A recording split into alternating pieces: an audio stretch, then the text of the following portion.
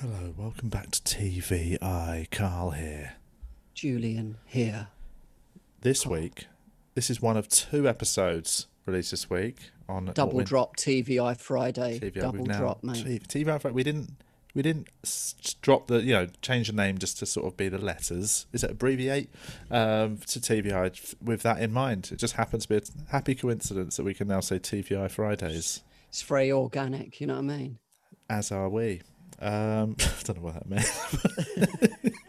meant. But this is a very funny episode. We caught up with a really funny comedian, funny man, good man, Brennan Reese, who lives up in sort of on the moors. The moors, mate. Yeah. So we catch up with Brennan to chat a bunch of stuff. And obviously we've got another episode is out this week, which is a sort of slightly special non-comedian episode with Tony Sales. They're both out. Listen to them both. But Tony's my old mate from the Ends, and who went on to be a master criminal, mate. Yes, and now he's put it all written behind a book.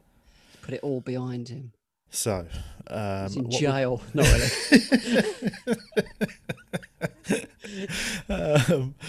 Right, let's do a Patreon shout out. This month, every month we give a shout out to all our heavyweight patrons and above by name. So if you're not a patron, I'd say expect what you do at this point is probably skip forward about a minute. But for our patrons, let's see. Who should we start with? I'll tell you what, I'll start with Pimlicat. Natalie Staffer. Toby Braithwaite. Timmy Turnips, mate. That is a name you've got to add mate on, isn't it? Tim. That's actually Tim College. I know that much, even though he hasn't got his surname. Steve Stark, the artist. The artist. Known as Stephen Geary. Sing It, Don't Say It. I don't know if she'd want me to say her name. I'm going to say Sing It, Don't Say It. Simon Hilton. Natalie Imbruglia. Not really. That is Mariah Carey is one of our patrons. Donald Trump. No. Simon Hilton. Simon Freer. Simon Freer. Now I've got to go to the next page. Bloody hell, there's a lot of people have moved up into these tiers. This is very good, isn't it? It's good of them. Let's go Sharon Miller. Rosie Eady. I think it's just Rose Edie. Oh. You made it sound all like one word, like Prince. Rosie Edie. Rosie. Ronan Quinn. Robert Fruit. Rajan Sharma. Phil Potter. Michael Scully. Michael. Mayen. Laura Elliott. Easy. You're just trying to chirp any woman on the list. Easy there. Easy, Laura. Easy swipe right. There we go. Ultimately, if you are a woman on the Patreon list, you have opened yourself up to Julian emailing you at some point at 4 a.m. Only dick pics. Only, 100% dick pics. That's what our patrons get. No text, mate. No context. Just for the record, I don't email anybody. Exactly. Straight texter, mate. I just turn up at your yard. You're saying Liz? It's not really. Liz. Liam Mintz. Liam. Lentils Rock. Lee Garner. Laura. Kelly Taylor. Katie Funnell. Katie Ann. Kate Apostolov. Joe Hawkes. Jimmy Dazzler. Who's Jimmy Dazzler? My Dazzler. Basically, what's happened is because now people know they can go on the Patreon and change the name they're listed on. We're now starting to get people to change it to names that make us Someone laugh. was Julian Dean for ages, weren't they? It looked like it was. Obviously, looked like it was me. Yeah, just sign up to your own Patreon, mate. Ed Clues. Oh, Ewan Gregory. Did we miss Ewan? Ewan. Sorry, mate. That's all right. Doug. David Williamson. Imagine it was David Williams. He just signed up. David Shambrook. Daniel Marshall. Daniel Field. Daniel Chamberlain. Chris Sharp. Chris Binns. Seri. Seri's the tarot card reader. She is. Hi, Seri. Cameron Primrose. Brett. Billy Big Ball. Your favourite, mate. the biggest balls in the school, Bricknell.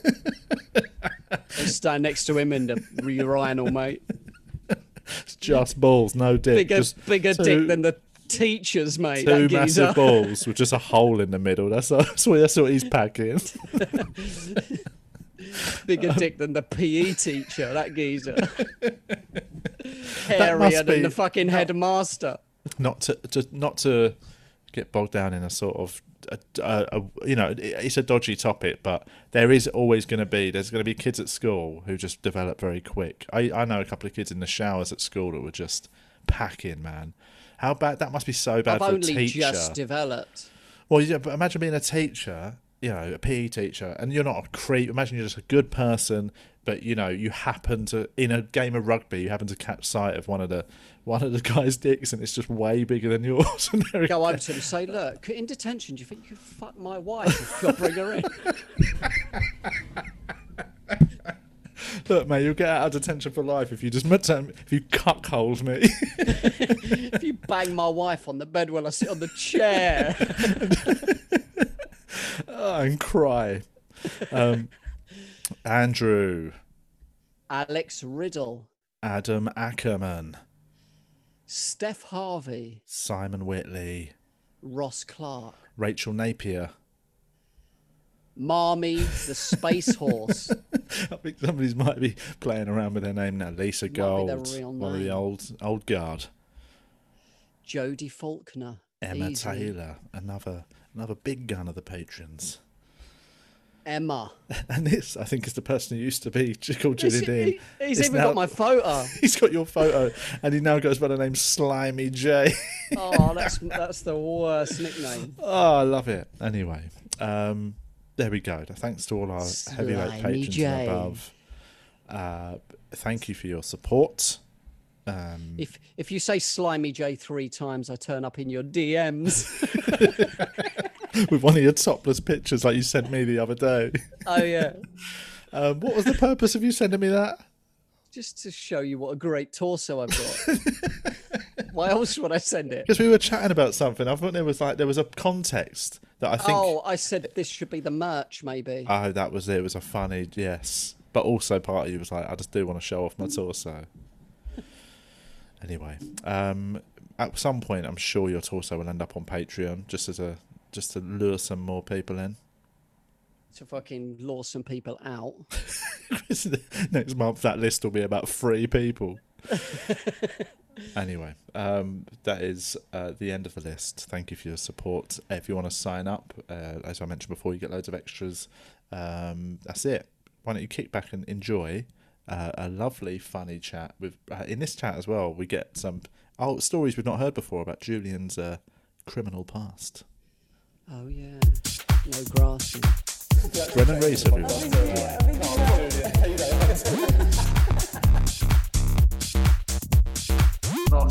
Die of AIDS in an alleyway.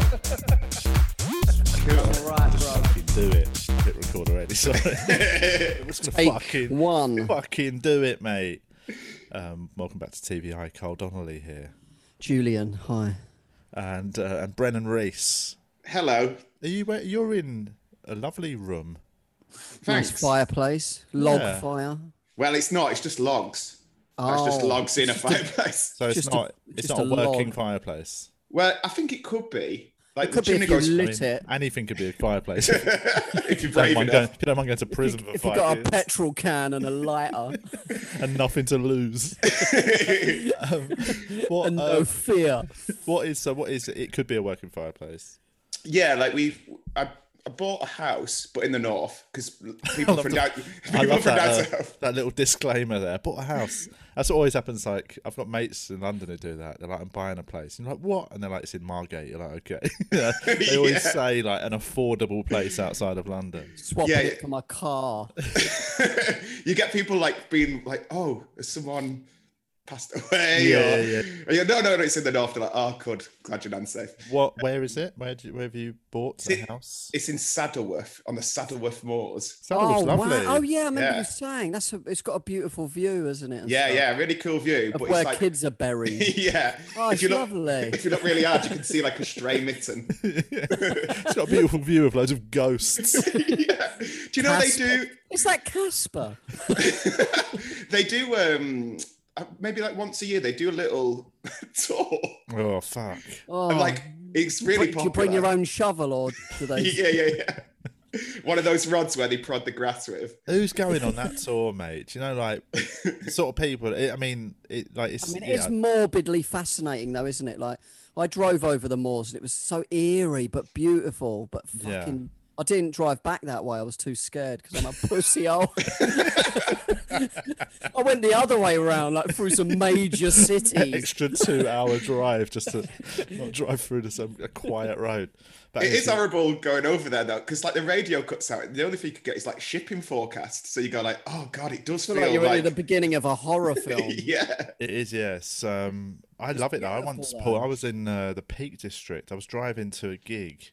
I was doing a gig up that way, and I just found myself in this, like, it was just when the sun was going down, and I was just on my own, like in this road. I couldn't see a car for miles, and I just saw this road pulling off, and I just thought, I've got loads of time. I was like an hour and a half early. I thought I'm gonna pull down this road, and I ended up just driving down and getting out and just going for a walk in the dark woods.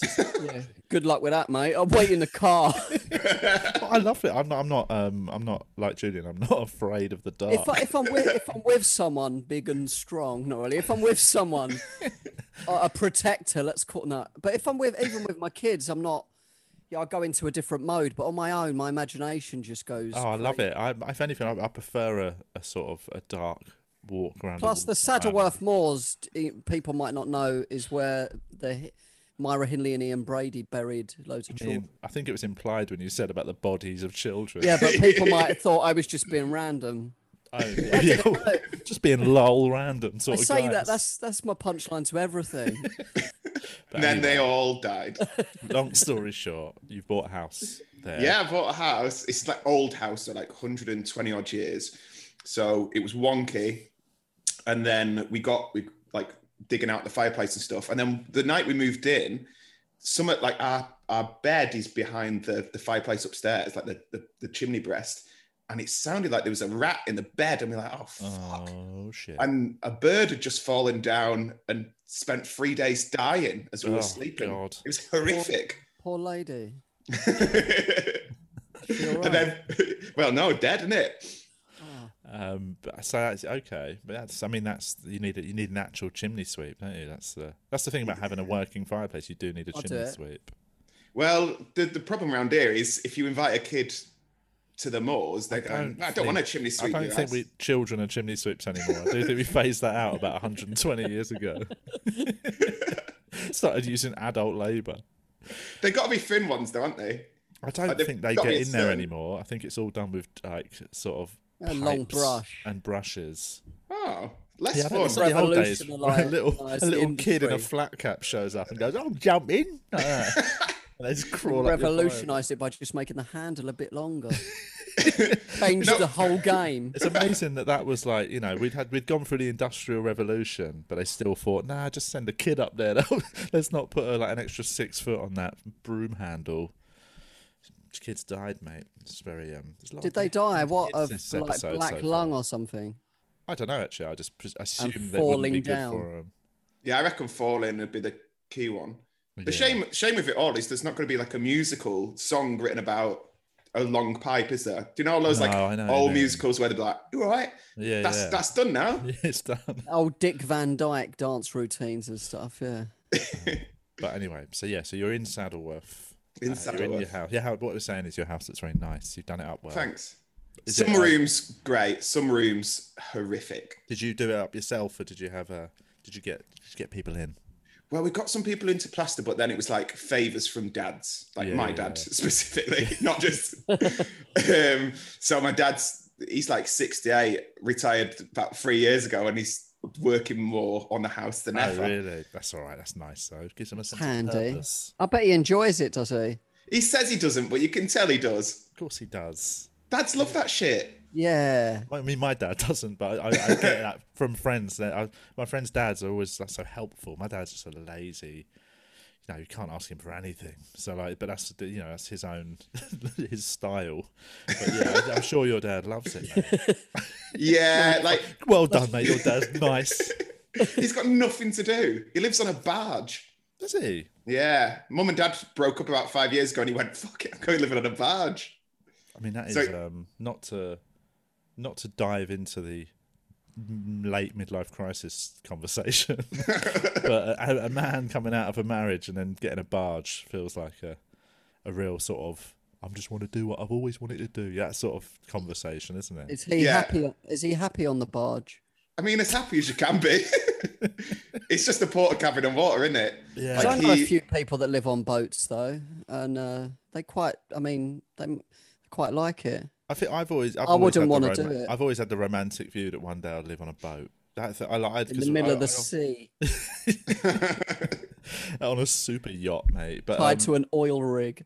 No, but the ones because obviously I live right near the canal, so I go down the canal a lot, and it looks nice. Some Get of them rid look of evidence wicked. and stuff. It's nice, isn't it? It's a nice walk. But the ones that have put like a garden on top of it and stuff, it's fucking beautiful. Like they look, but then ultimately, it feels like it'll be really nice. And then the first day when I'm pumping out a shitty toilet into something, I'll be like, oh, yeah, you're slopping out every morning. Spilling it on your nice roses. You can't even stand up in the front room. Like you just got to hunch all the time. Within about a week, I'd be like, "This is crap. I don't give a shit if I've got a garden on the roof." He spent a year with no heating on. He's that type of. Oh, I'm not going to cause any fuss. No heating. Yeah. Through the winter, and like he goes, "Oh, you should come and stay." And you go, "No." Where? He says it's. It's a dinghy hanging off the back by a rope.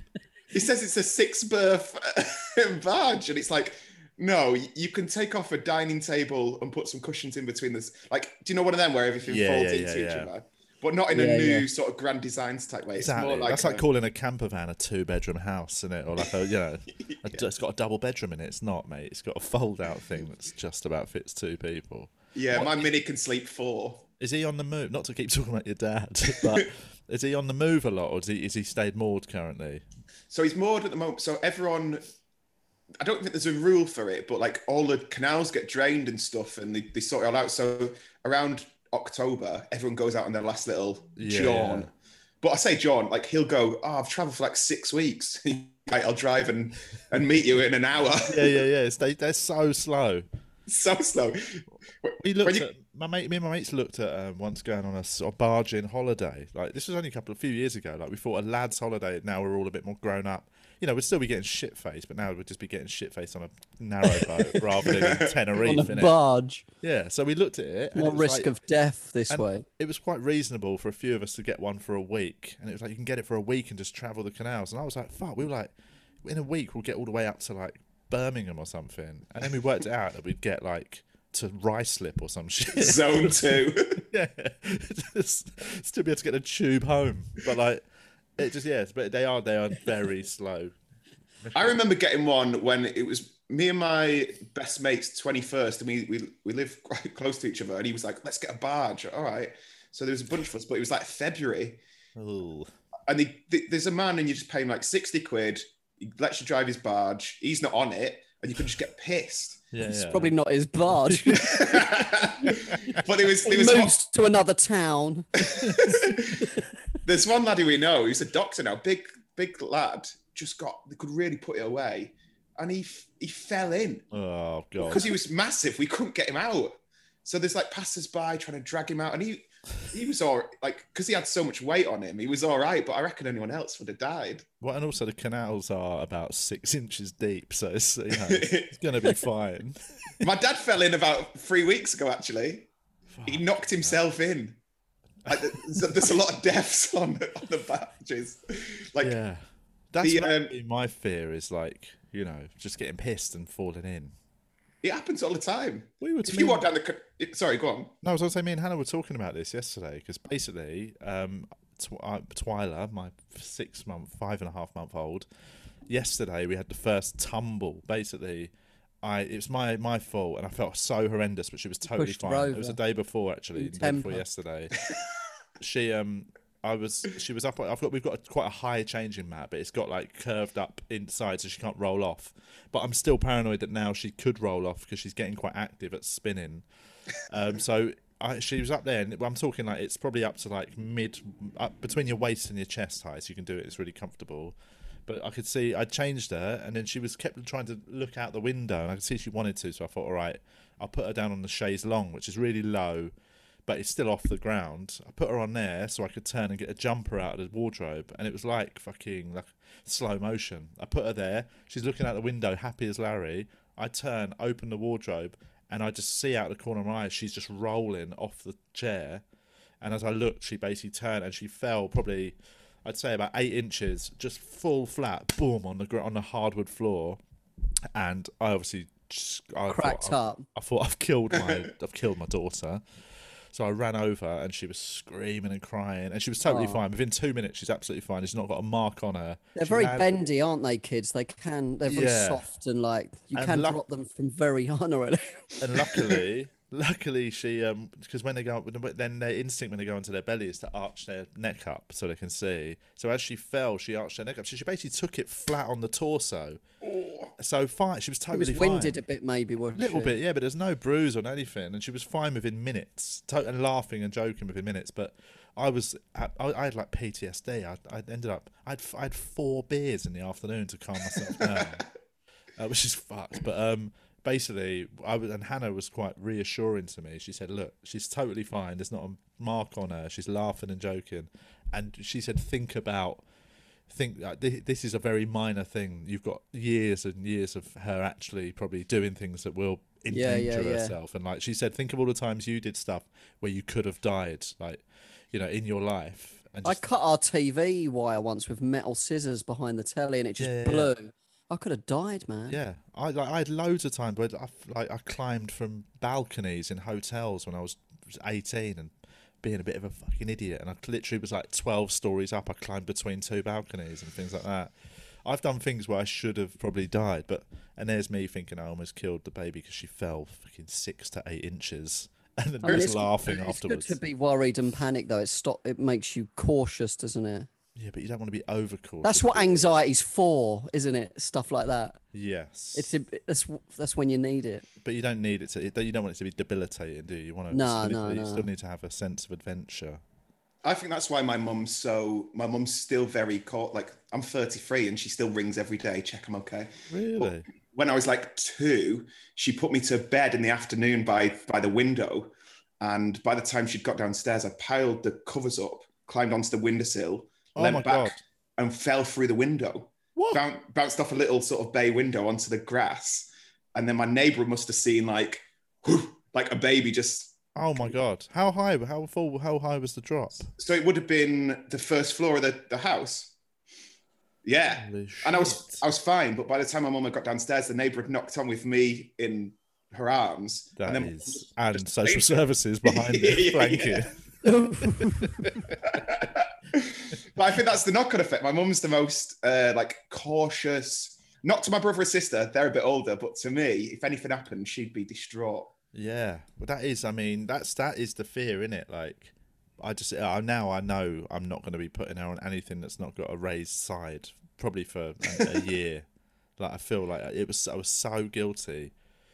And when they get to walking around as well, like you got to watch them with plugs and stuff. Yeah, like I mean, we're going to obviously put them little plug filler things in. We use them little plastic things that go in it.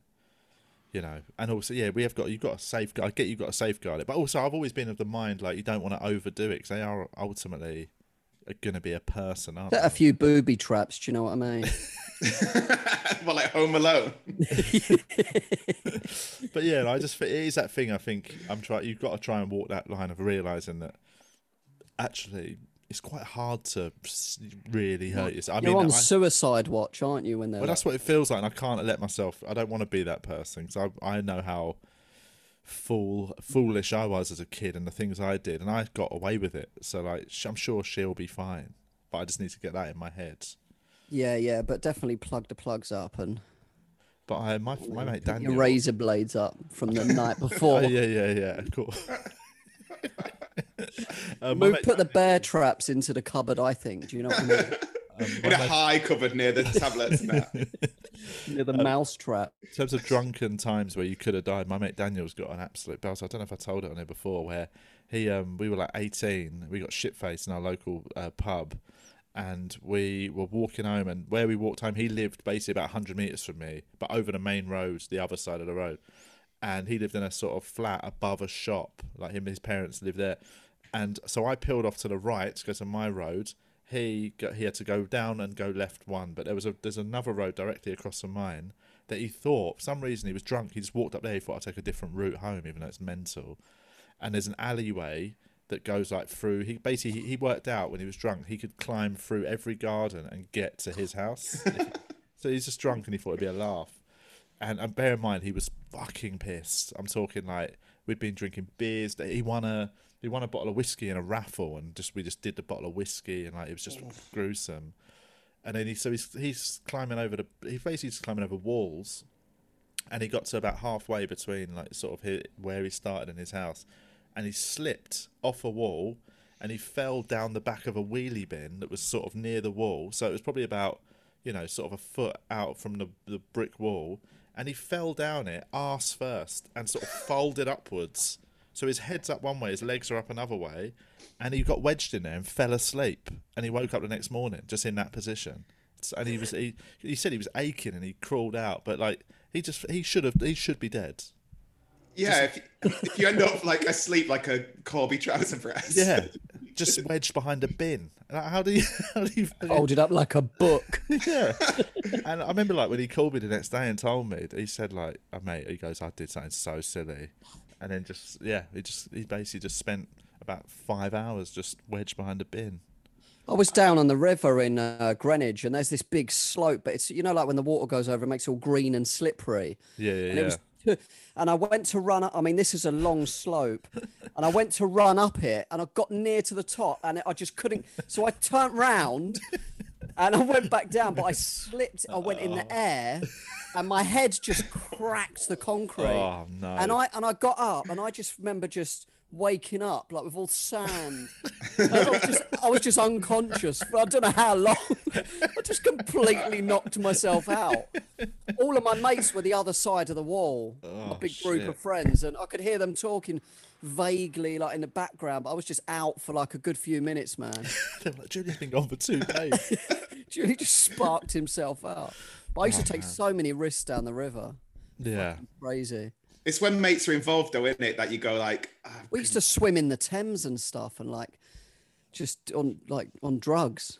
I had a moment a bit out at the start of this year where I did something stupid and genuinely thought, this is the end now. What was it? And I was in Australia, and I went to this little beach, and there was sort of like I can't really swim, but there was like another sort of little paddling pool area. It wasn't a paddling pool area, but it was like a shallower bit. And I was like, I'm just going to dive in. I think it'll be a laugh because, I can stand up in that bit. And then I didn't realise what a riptide is. Oh, shit, yeah. I've had a couple of got caught in a riptide. But because I can't swim proper, I was just fucking going for it. And my friend's just going, you need to go out with it. And I'm going, I'll fucking... And I must have swam for about 2 minutes to get out of it. Oh, God. But that feeling, at one point, because I've been swimming that long, I was thinking, this is quite... funny that I might die here. I went through all the emotions and I could see him just... I could do a bit about this. Yeah. This is an Edinburgh show. For someone else. Yeah. There will be the 40-minute mark of another comedian's Edinburgh show. That's when he pulls the stool up. Yeah. Talks about the Riptide and Brennan bit. I just see a comedian written on his notes, Riptide Brennan. Someone starts filming it for the end of the show. Like, here we go. It's scary though. It's scary nature, isn't it? Like in the Thames, I remember swimming, but I'm going backwards because the tide was so strong, and it's just like you're just powerless, aren't you? Over, yeah. We got caught in riptides in India on a beach. No one was swimming out all in the water. That's handy then. Ran like there was about 500 Indian families just on this beach. Not a single person in the water, and we're the two fucking honkies who roll up to the beach, and basically we'd been told you probably shouldn't go in the sea on that sort of southwest coast of India because it's quite dangerous swimming, but we had no idea just why, like how strong it was. So we didn't even, we'd waded out in the water while every family was watching us shaking their heads, and then we got to telling you not to, just like. Well, I don't. Well, no, they weren't, because I think they were probably thinking, oh, they need to learn, and then we just both probably got to, I wouldn't even say waist high in the water, and we just both got pulled out to sea, and then luckily the way it worked there, it rolled us back up the beach, so it was like it basically took us. Luckily, you got washed up on an island for 3 years. And we both rolled up on the beach. It's quite handy. But everyone was laughing. Everyone's cracking up at these two fucking guilos who've just rolled up. They're thinking they're on a fucking two Boras. And it was fun though. We ended up having another few goes at it. But yeah, it's dangerous, man.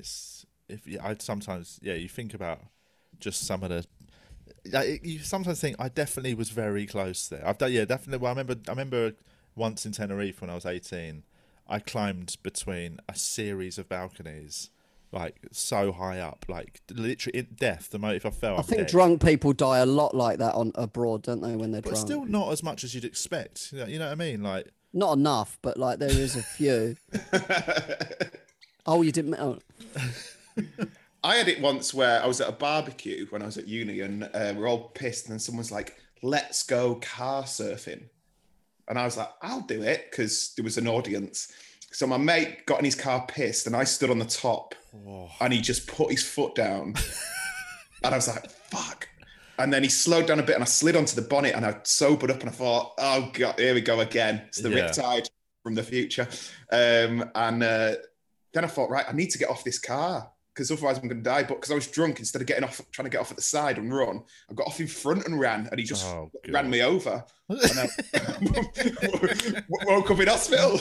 That is such a drunk bloke's decision to make to his mate. But your mate thought the funniest thing I could do here was run him over. And he's true. He's correct if you actually think about it. But you shouldn't do it. Sometimes you shouldn't do what would be the funniest thing. Run people over. That's what you're saying, isn't it?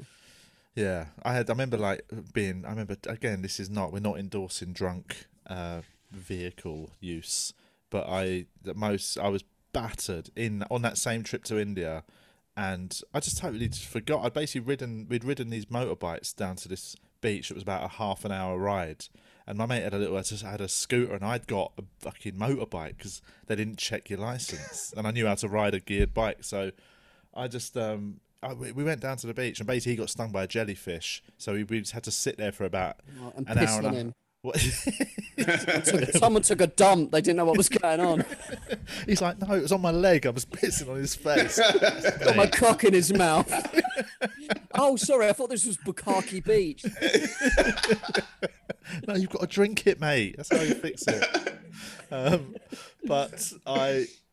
We basically had to sit for about 2 hours while his leg went, sort of the swelling went down. And while we sat there, I just necked 2-for-1 mojitos in this bar, and they were strong, and I was just banging them, and I ended up just basically just forgetting about what we were doing and his getting stung by a jellyfish, and I was just getting wankered. And then he went, all right, I'm ready to go now, let's ride home. And I suddenly realised, oh shit, I've got to ride a motorbike, and I'm pissed. And it was so dangerous. Like I remember loving it for about 15 minutes and being like, ugh, and then I almost went head on collision into a truck, and I was that sobers you up. I was so sober, and I rode so slow for the rest of the journey. I can just imagine you walking through India with it by your side. That was horrible, man. But yeah, it was one of the moments when you're like, okay, I've gone a bit too far this time. Don't drink and drive. That's the message of today's podcast. Imagine it wasn't. Imagine it was. Come on. Let's have a go. It's 2020. Give it a bash. Yeah, go on. Have a couple of scoops. I drunk and drove once. I remember I just passed my test, and it was New Year's Eve, and I was thinking, yeah. And I was driving from different parties in my mum's Fiat Cinque.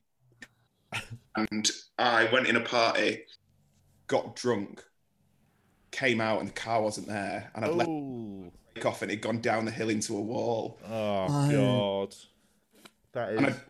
What do you do in that situation? Because obviously you can't really call anyone because you are pissed. Well, we wheeled it just back. Got a moonwalk.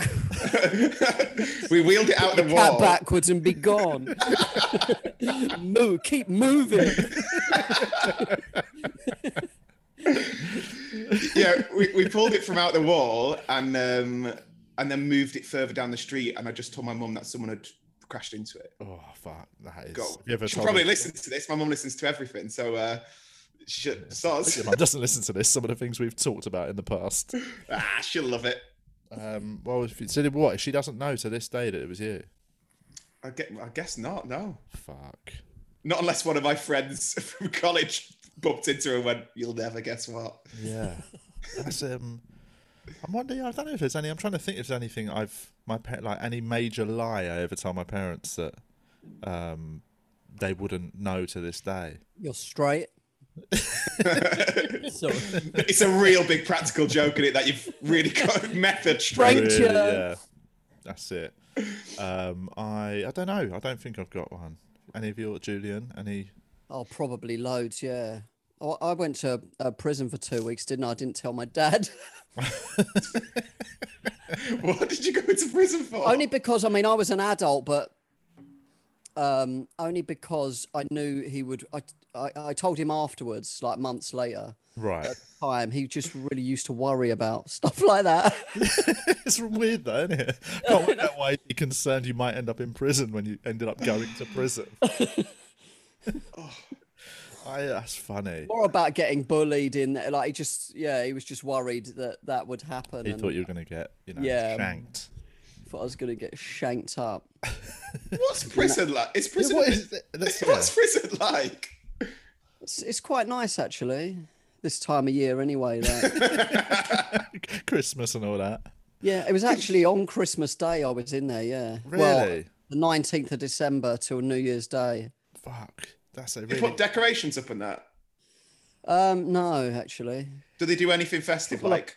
You get 2 hours out of your cell Christmas Day. Oh, happy Christmas!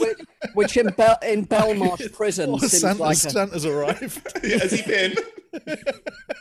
Santa's got his Oh, that ain't Santa. But you get 2 hours out of your cell instead of 1 hour.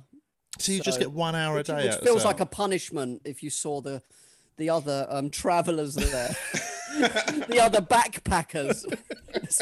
There's an odd demographic. Yeah. So hang on. So what? The rest of the days it's 1 hour a day out of the cell. Yeah. Well, it's a maximum security category A, so you get 1 hour out of your cell. And just to mingle with the murderers and rapists and yardie gangs and skinheads and. Did you make any friends while you were there? I did actually, a couple. Yeah. What was their crimes? Most of them they were quite serious crimes. Yeah. What was the worst crime? The worst crime, actually, that I didn't know. Like I was in your door just gets open for an hour every day. Same time, or is it just like could be at 11, could be at 4? No, it's at the same time every day. Okay. It's pretty regimented in prison, but but they so this guy kept coming in my cell and like sitting on the other bed, and it was a little kind of odd guy. Yeah, maybe learning difficulties. You think a little bit. What he'd come in for a chat is what he'd do. Well, it just kind of. Yeah, but it wasn't talking with me, more just at me about his case and stuff. And he had roll ups, so he was offering me. Yeah. So I'm just sitting there listening. And then he came in for about 3 or 4 days in a row. And we've been married for 4 years. No, but then but then after on the 5th, I don't know, it was a few days anyway, but he's just staring at that time he's going to court and coming back to prison. So he's talking about his case. It was going on at that time. And then my cellmate came in and said, that guy that keeps coming in the cell, don't speak to him. Everyone's after him. Oh, God. He raped and killed an old woman. And we're still in touch. But he did have rollies, didn't he, mate? So, you have got to size up the... So he had obviously, like that awful crime. But there was a lot of murderers in there and stuff. Right. What is like a group of, like, do you know when you get like groups of like, they call it like a murder of crows, and is there like a thing of murderers? Yeah, they're called a scary of murderers.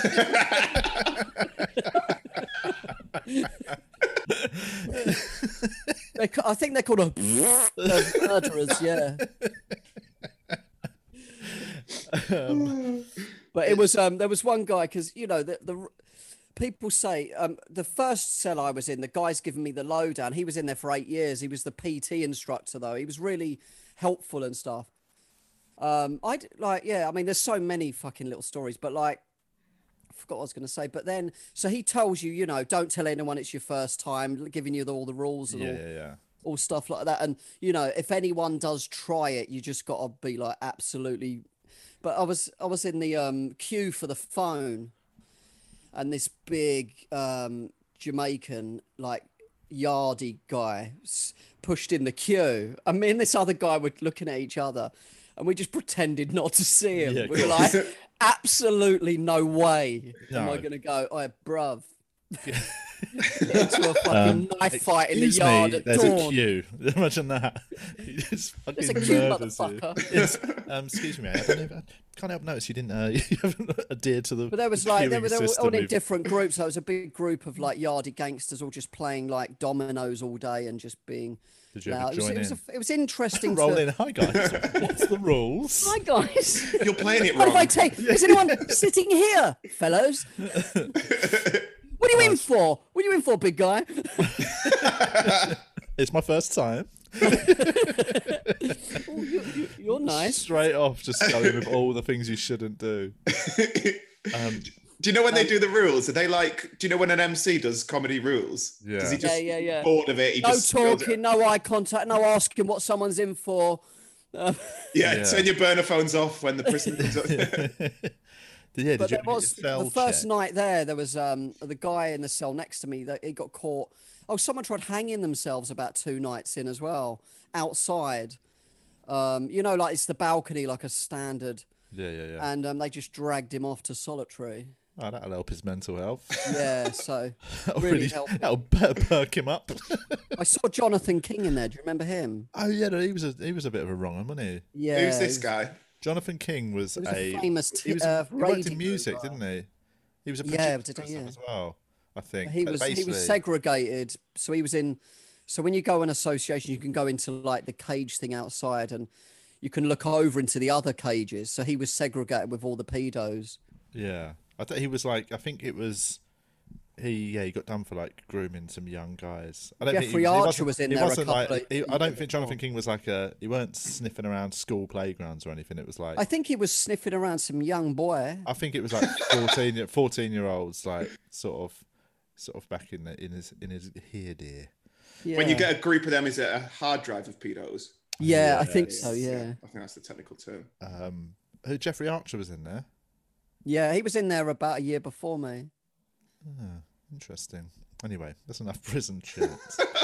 I mean, I'm quite confident I would not. This was 20 years ago, and it was only 2 weeks, people. So I'm not like a criminal or anything. Oh yeah, not a lifetime crook. No. Never thought of going back. Like, did you not miss it a bit? I mean, I would go back. Yeah. Yeah, I might go back. Do you reckon? What would be your? How do you think you'd cope with prison, Brennan? I'd be awful. I went to an all boys school and I wasn't great there, so I think I'd probably be the person who goes, "Excuse me, you're pushing in the queue," and then get fucking stabbed with a toothbrush. Yeah. Excuse me, there's some rules here. Did you not see me? Not that. Yeah. I've got a blue tick, and he'd be like, "You're dead, mate." Is it? You know, everyone goes nowadays. Anyone who reads the Daily Mail is like, "A prison's now. It's like fucking holiday camps nowadays." Like, you know, no, it's not like a holiday camp. Of course, it's not. It's like you're still confined and you've not got your own freedom. For someone who's institutionalized and is in that world constantly, and you know, you can see people getting in. I mean, they haven't got to pay rent. They get fed. They get, you know, they haven't got to think. Outside, there's a lot of stresses for these criminals. Yeah, so it's not even like a holiday camp in that sense. In that, you know, I mean, outside that, like. You know, there's a lot of pressure living, isn't there? And you can see how it can happen. They're in there with their mates. You're really selling it. They're getting looked at. But yeah, that's like, there's not, like, that's why the rehabilitation advisor. You've got no careers options. Have you thought about prison? It's free. Like carjacking. But I know what you mean, but I don't. No, the rehabilitation, like the ratio isn't great. No, but I think I still don't. I understand the whole concept. I mean, I wasn't a criminal when I went in. I was working in a job. I mean, I was at a proper job and stuff, and I just. How did they take that phone call, guys? I'm not going to be in for 2 weeks. The judge actually did it, so it was during the Christmas holidays. Oh, so you didn't have to lose work time? I lost 1 day work. So that's the real punishment. That is that is the worst. That is that judge. And I just basically I just saw it as I missed that Christmas. Like the next year was so I missed a year of Christmas. What was I bet next Christmas was good though, innit? It was well nice. Yeah, it was lovely. Yeah, went all out. Go on. I was going to say 2 weeks in prison though. It's not like. Did you feel rehabilitated with 2 weeks of prison? Definitely, yeah. No, no. I wasn't a criminal before I went in to be rehabilitated. I just thought I just did something very stupid. I tried bribing the doctor in the police station to say I wasn't drunk as a joke. Oh. But as it's read out in court, it doesn't. Sounds bad, doesn't it? Yeah, it doesn't sound great. No. And I had the worst. My solicitor, because I wasn't definitely going to go to prison. It was like, it was a 10% chance. But he went into the court and he came out and he said to me, my solicitor. He's really lost from a winning position there, isn't he? And he said, no, I mean, before I went in, he was just in the gallery, just looking at before it was my turn. And he came out and said, "You got Judge Cooper. You're going to go to prison. He's puts everyone in prison." Do you reckon he always says that? Whatever the judge, he's like, "You've got Judge Smith. You're going to prison." When I went, and then in the cell, he's just so crap. He's just got to basically just lie. But in the cell under the court, they were going, "What are you in for?" And I told them, and they said, "Oh, you had Judge Cooper." I was like, "Yeah." I was like, "Yeah." He grounded you. Apparently, his house got burgled once or something, and he's just. I don't know whether to. So believe he's taken it out on every person he ever comes up against. Oh, he's the Steve Bennett of judges. The law. Exactly. 2 stars for your crime. Oh shit! That is surely though. I mean, I don't know much about the. He puts you in prison within the law, obviously. Obviously, but I still think you've got judges shouldn't have a vendetta. Yeah, well, no, but they shouldn't have a set rule for every case. Surely they're meant to view every case and every crime individually. Yeah, I guess they do. But surely their whole point is they're meant to be almost the pinnacle of objectivity. Well, it's a magistrate. I mean, he is a judge as well, but this is in a magistrate court. But I'm saying, fuck that guy, man. Yeah, Fuck Cooper. Even my friend my friend who's a barrister, who I was speaking to a couple of months ago, I told them about the case. And I said Judge Cooper, and this was 20 years ago, and she knew him. There we go. Like she was like, "Oh yeah, like he's infamous." Fucking guy. Yeah. Well, there we go. Should we start a campaign, a petition to get Cooper removed from office? Yeah.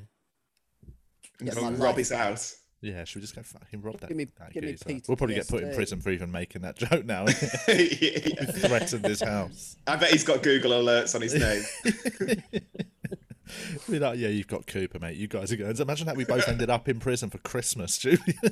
That'd be the worst. And you come back and your baby's just falling all over the shop. And you go, "It's my fault." Doesn't recognise me. It's actually one of my biggest fears going to prison. Since then, it's like fuck that. I've never had that. I reckon. I don't know if you're like just me. Getting framed for something, or getting framed for something's bad. But the idea for me, I've always had such a dumb romantic view of prison of being like. I did before that, actually. I'll be the clever one that they all come to for advice. That wanky thing of can they come to me and goes, "Carl, I'll be the one like everyone else here. Can I ask you some advice?" And I'll be like, "Yeah, I'm currently learning how to do law because I've got a lot of time on my hands." I actually pretended to the guy next to me in the cell. Well, his cellmate was his friend, and he said to me, "Can you wind my mate up? Because you can speak through the pipes, go through the back of the wall of the cell, so you can kind of speak, and they pass things through." Yeah, like on turds, like the end of their dick. Merry Christmas. A little bonnet on it, a little winter scarf around the end. Is that Santa coming down a chimney? It's just a bell end coming down. Has he been This yet? Santa- Oh yeah. This Santa goes in your ass. He has. I wound this guy up pretending I was a lawyer, Yeah. and I was talking about his case with him, and I said they've brought back like capital punishment and stuff, but I was doing it really well, and he was very, very scared. It's nice. It's again nice to make But his yeah, time I mean, easier, isn't it? that's how I got to know the guy next door, though, and I used to go next door and play chess with him and stuff. Oh, that's nice. See, that's what, again, that's my view of prison. I'd be like, yeah, I'll just be playing chess, even though I don't. I mean, have to play it is that, but like, there's also at any moment, like this actually, as I'm playing chess with him, this big guy came to the door and said to me, "Can you come out here for a sec?" Oh God.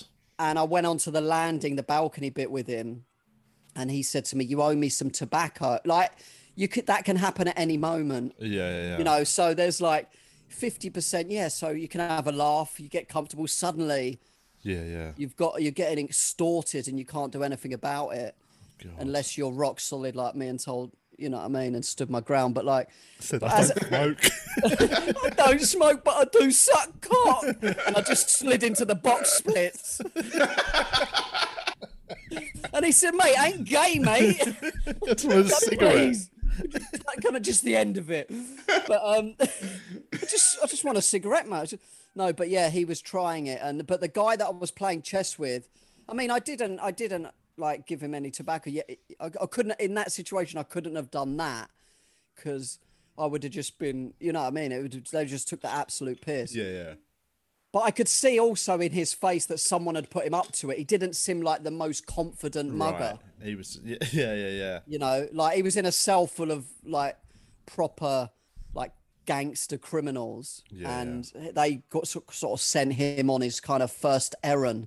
Might have been his little initiation test. Yeah, it was something like that. But he was big, man, and like I was like, oh fuck, it was awkward, like to know how to play it. But and then the guy came out of the cell and said, "Is everything all right?" He knew what was going on. He'd been in there for like a long time and stuff, and the guy just ducked out, and that was it. No. When you went back to the chess set, did he move some of the bits about? Yeah, he did. The cheat. So I pulled my toothbrush with a blade in it out of my back pocket. Put it in his neck. Killed him with a rook. Yeah. Fallen soldier. So I murked him, mate. That's enough prison talk.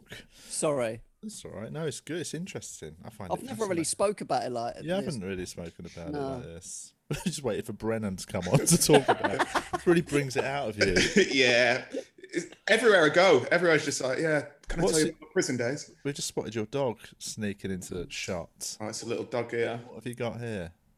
This is Scruff, little Maltipoo. Oh, very nice. She's been in prison, mate. She just had a fresh trim. She got cut proper short because she was all like matted and that. Yeah, you can tell. Yeah, she's really cute. Yeah, she's all right. She's like one.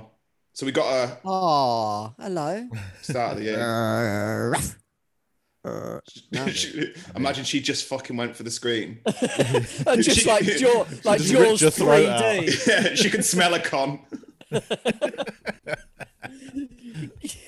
Got any Rizla? That must be nice having where you live now for dog walking. That's like, it's ideal, isn't it? Oh wow. Yeah, it's great. Yeah, but like it's the thing that's kept us sane through lockdown because it's been fucking mind numbing. But having a dog that goes, I need to. Yeah. So that's been like I didn't want to get it. We drove, we didn't get it. We didn't get like she's not a rescue dog, is she? No. She's not. But my girlfriend was like, oh, I really want a dog for a while. And then we drove to like Durham or somewhere like that. And the place was horrible. Like they had dogs in cars and the guy. God. And then I was like, I don't want to give these people any money. Got in the car and then. Stole one off a lamppost outside a shop. Yeah. And then my girlfriend got in the car with it. And I went, what are you doing? She went, I can't leave it here. Yeah. And she was like, should we go halves? And I went, no. No, we won't. You can fully buy it yourself. But then I've got a better and all the food. No, I buy the food. Like the thing with dogs like this is that they're fussy. So like every 2 weeks, she's like, "No, I've had this before." So we have to find new food for it every 2 weeks. Because Chris Martin was telling me he's got I've forgotten what type. It's not as small. It's like similar. It's I can't remember. It's a mix of something. But he's just started making the dog its own food, homemade dog food. That's what we do, and the dog eats better than I'm eating super noodles, and she's got like sweet potato, lovely chicken breast, and you go, what the fuck's going on here? He makes it in like bulk for the week and stuff. I didn't even know that was a thing people did.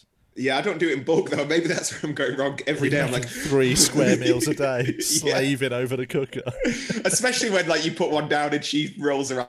Oh, that'd be the worst. That feels like a sort of abusive relationship, innit? You know, like a wife makes her husband a dinner and she slaves over it for hours. And he just throws it against the wall. I'm not eating it. Yeah, just a paw against the bowl. Fuck off. Yes. Oh man, that's brutal. I always take it really personally if I cook for somebody I can see they're not well into it. Oh, I'm always overly like, is it good in that? Mm-hmm. Yeah, it's like that's why I get so annoyed. My mate Rich is, he's like my best mate, but he does this thing where he always puts salt on a dish even before he's tasted it. And I like to season food while I'm cooking it, right? It's going to be ready to eat. And if you might think, oh, actually, I prefer more salt than some people, then add a bit. But he'll just put it on, then taste it. I'm like, that is, every time he's done it ever, it's really just a little part of me inside goes, fucking eat it first, and then put salt on it. So yeah, I'm a very, what's the word? I take things personally when it comes to cooking because I love cooking. So. Well, we've just started trying to do it every few months, and you're obviously both vegan. We've started doing it, and it's, do you know what? It's good, isn't it? It's, if you like cooking, veganism is wicked because you've got to learn how to cook good. And like, season and spice. You've got to learn, you've got to learn how to cook vegetables. And basically, I think, most meat eaters... Microwave job, innit? most meat eaters, like... 2 minutes. Focus on the meat, and the veg is a side thought, innit? So you'll steam it or you'll whatever. Side thing. Whereas actually, when veg tends to be one of the main, events, you get good at actually making veg. Was I saying it on here the other day? Like, I'll be getting odd box every Monday morning, so it's just a big box of veg. They started putting a cabbage in it, and cabbage to me in my head was like poor Irish people food, like my parents would eat. Yeah. So I've always just had such a negative, visceral reaction to cabbage. And over the course of I just learned to cook cabbage right and realised that loads of Chinese food has cabbage in it. If you cook it right, it's wicked. So it's nice. It's about So you boil it. I did ask that on our last one. We don't. You can boil it if you want to. I think I've got dementia. Soggy. You can fry it as well. Fry. I tend to fry it. What, you just put oil in a frying pan and put that's how frying works. What, you chop it up, or you can't do it? Just put a whole cabbage in a frying pan and then eat it like an apple, and then just put the roll cover it on, around like a football. Leave it for 6 to 8 hours, and then you'll be fine, mate. One cabbage each. But I mean, you could peel the leaves and make them flat. What's for dinner? Just a whole cabbage. Welcome to veganism, guys. Some sriracha on the top. Take it with a spoon. Cut it in half and eat it like a melon. Cheers in with a half a cabbage. No, it's obviously you slice it into strips. You can do other things. What oil do you use? Olive oil. I tend to fry it in sesame oil, which is a higher burning point. Yeah. So that's, if you're doing things like stir fries, you want to stick to a sesame oil, guys. And use a wok or a frying pan. I've actually got a sort of a mid between the two. I've got a deep frying pan, which is sort of, so it's good. It means you can really toss stuff around. Anyway. It's a lovely end to the podcast, isn't it? How quick it went from prison to cabbage. I know. I mean, this is why I don't think I'd last in prison. Day one, I'd be leaning through in the canteen going, excuse me, how do you cook your cabbage? You could work in the kitchen, though. I'd love that, mate. Totally revolutionised. Up the porridge. Revolutionised the menu. Do they have vegan options in, obviously 21, but... I wasn't a vegan, but I don't know about now. I highly doubt it. I reckon if they haven't, it will be very soon. They'll have vegan food, because there was that court case last year or the start of this year where it was a guy won the court case where basically it's an ethical position, so it's a protected right, essentially, like a religion. If you're vegan, I wouldn't be surprised if they did. So or like also religious yeah. reasons and stuff. So I do think now there would be big vegan on that, food aren't they? available. Don't get me wrong, I don't think it's going to be. It's weird if a mass murderer was a vegan, wouldn't it? He's got to draw the line somewhere. Yeah, exactly. Tofu and human. But anyway, we've got to let you go, Brennan. It's been really fun. It's been a treat. We got you on to hear about prisons. Prisons of the UK. We should do a documentary series, Prisons of the UK, with Julian Dean. Well, Ross Kemp did one, didn't he, in Belmarsh earlier in the year? I don't trust that guy, man. He's always going off and doing stuff that I'm like, why are you there, man? You're just an actor. You know what I mean? know. You're in Panto. I saw him in Panto, playing like a sort of Panto villain. And next thing he's in the jungle meeting the fucking. These guys run guns through the Congo, and you're like, shut up. No, they don't. They're extras from EastEnders, exactly. Like, dressed up. I don't. It's just something about, and it's sort of I feel like somebody's trying too hard to be nail. You know what I mean? It's annoying that when tough act like they're in films, they're tough. So in real life, that people think they are, or they think they are. It's like Danny Dyer. I think Danny Dyer's really funny, but. I don't think of him. He's not he's an actor, isn't he? He spent his whole life acting. He's not actually a London criminal, yeah. No, exactly. So he went to theatre school. Well, yeah. That thing of like when he did that Danny Dyer's Hardest Men, and he's like, right, I'm going to go meet the bare-knuckle champion of the world. Fuck you. And you're just like, what? That was really funny, though, wasn't it? You've got nothing in common with him, mate. You're literally an actor. What are you going to talk to him about? The time you did youth theatre? Fuck off. The time you played Joseph. It's basically what it is. To that. It just happens to have a working class accent. Yeah. But yeah, I find it all a bit cynical anyway. Let's not get bogged down in that. Let's let you go. Thanks for coming on, Brennan. It's been really fun. It's been very fun today. Enjoy your walk with the dogs on the moors. Thanks. Any other where people can find you online? You're on social medias. Yeah, it's just my name @Brennan Rees. On them things. And Julian, and any final thoughts? Julian Dean Official. I was going to say, I think people know. If they listen to the podcast, probably aware of us. I think people made their choice whether to follow me or not. But made their quick decision. People can follow on Patreon, where we do extra bits and bobs. And patreon.com/wearetvi. Yes. Or lowercase. Thank you. All right. That's the end of the podcast. Thanks for listening, Thanks, everyone. Brennan. Cheers, Thanks to mate. Brennan for joining us. Bye. We'll see you soon. You're actually changing the podcast.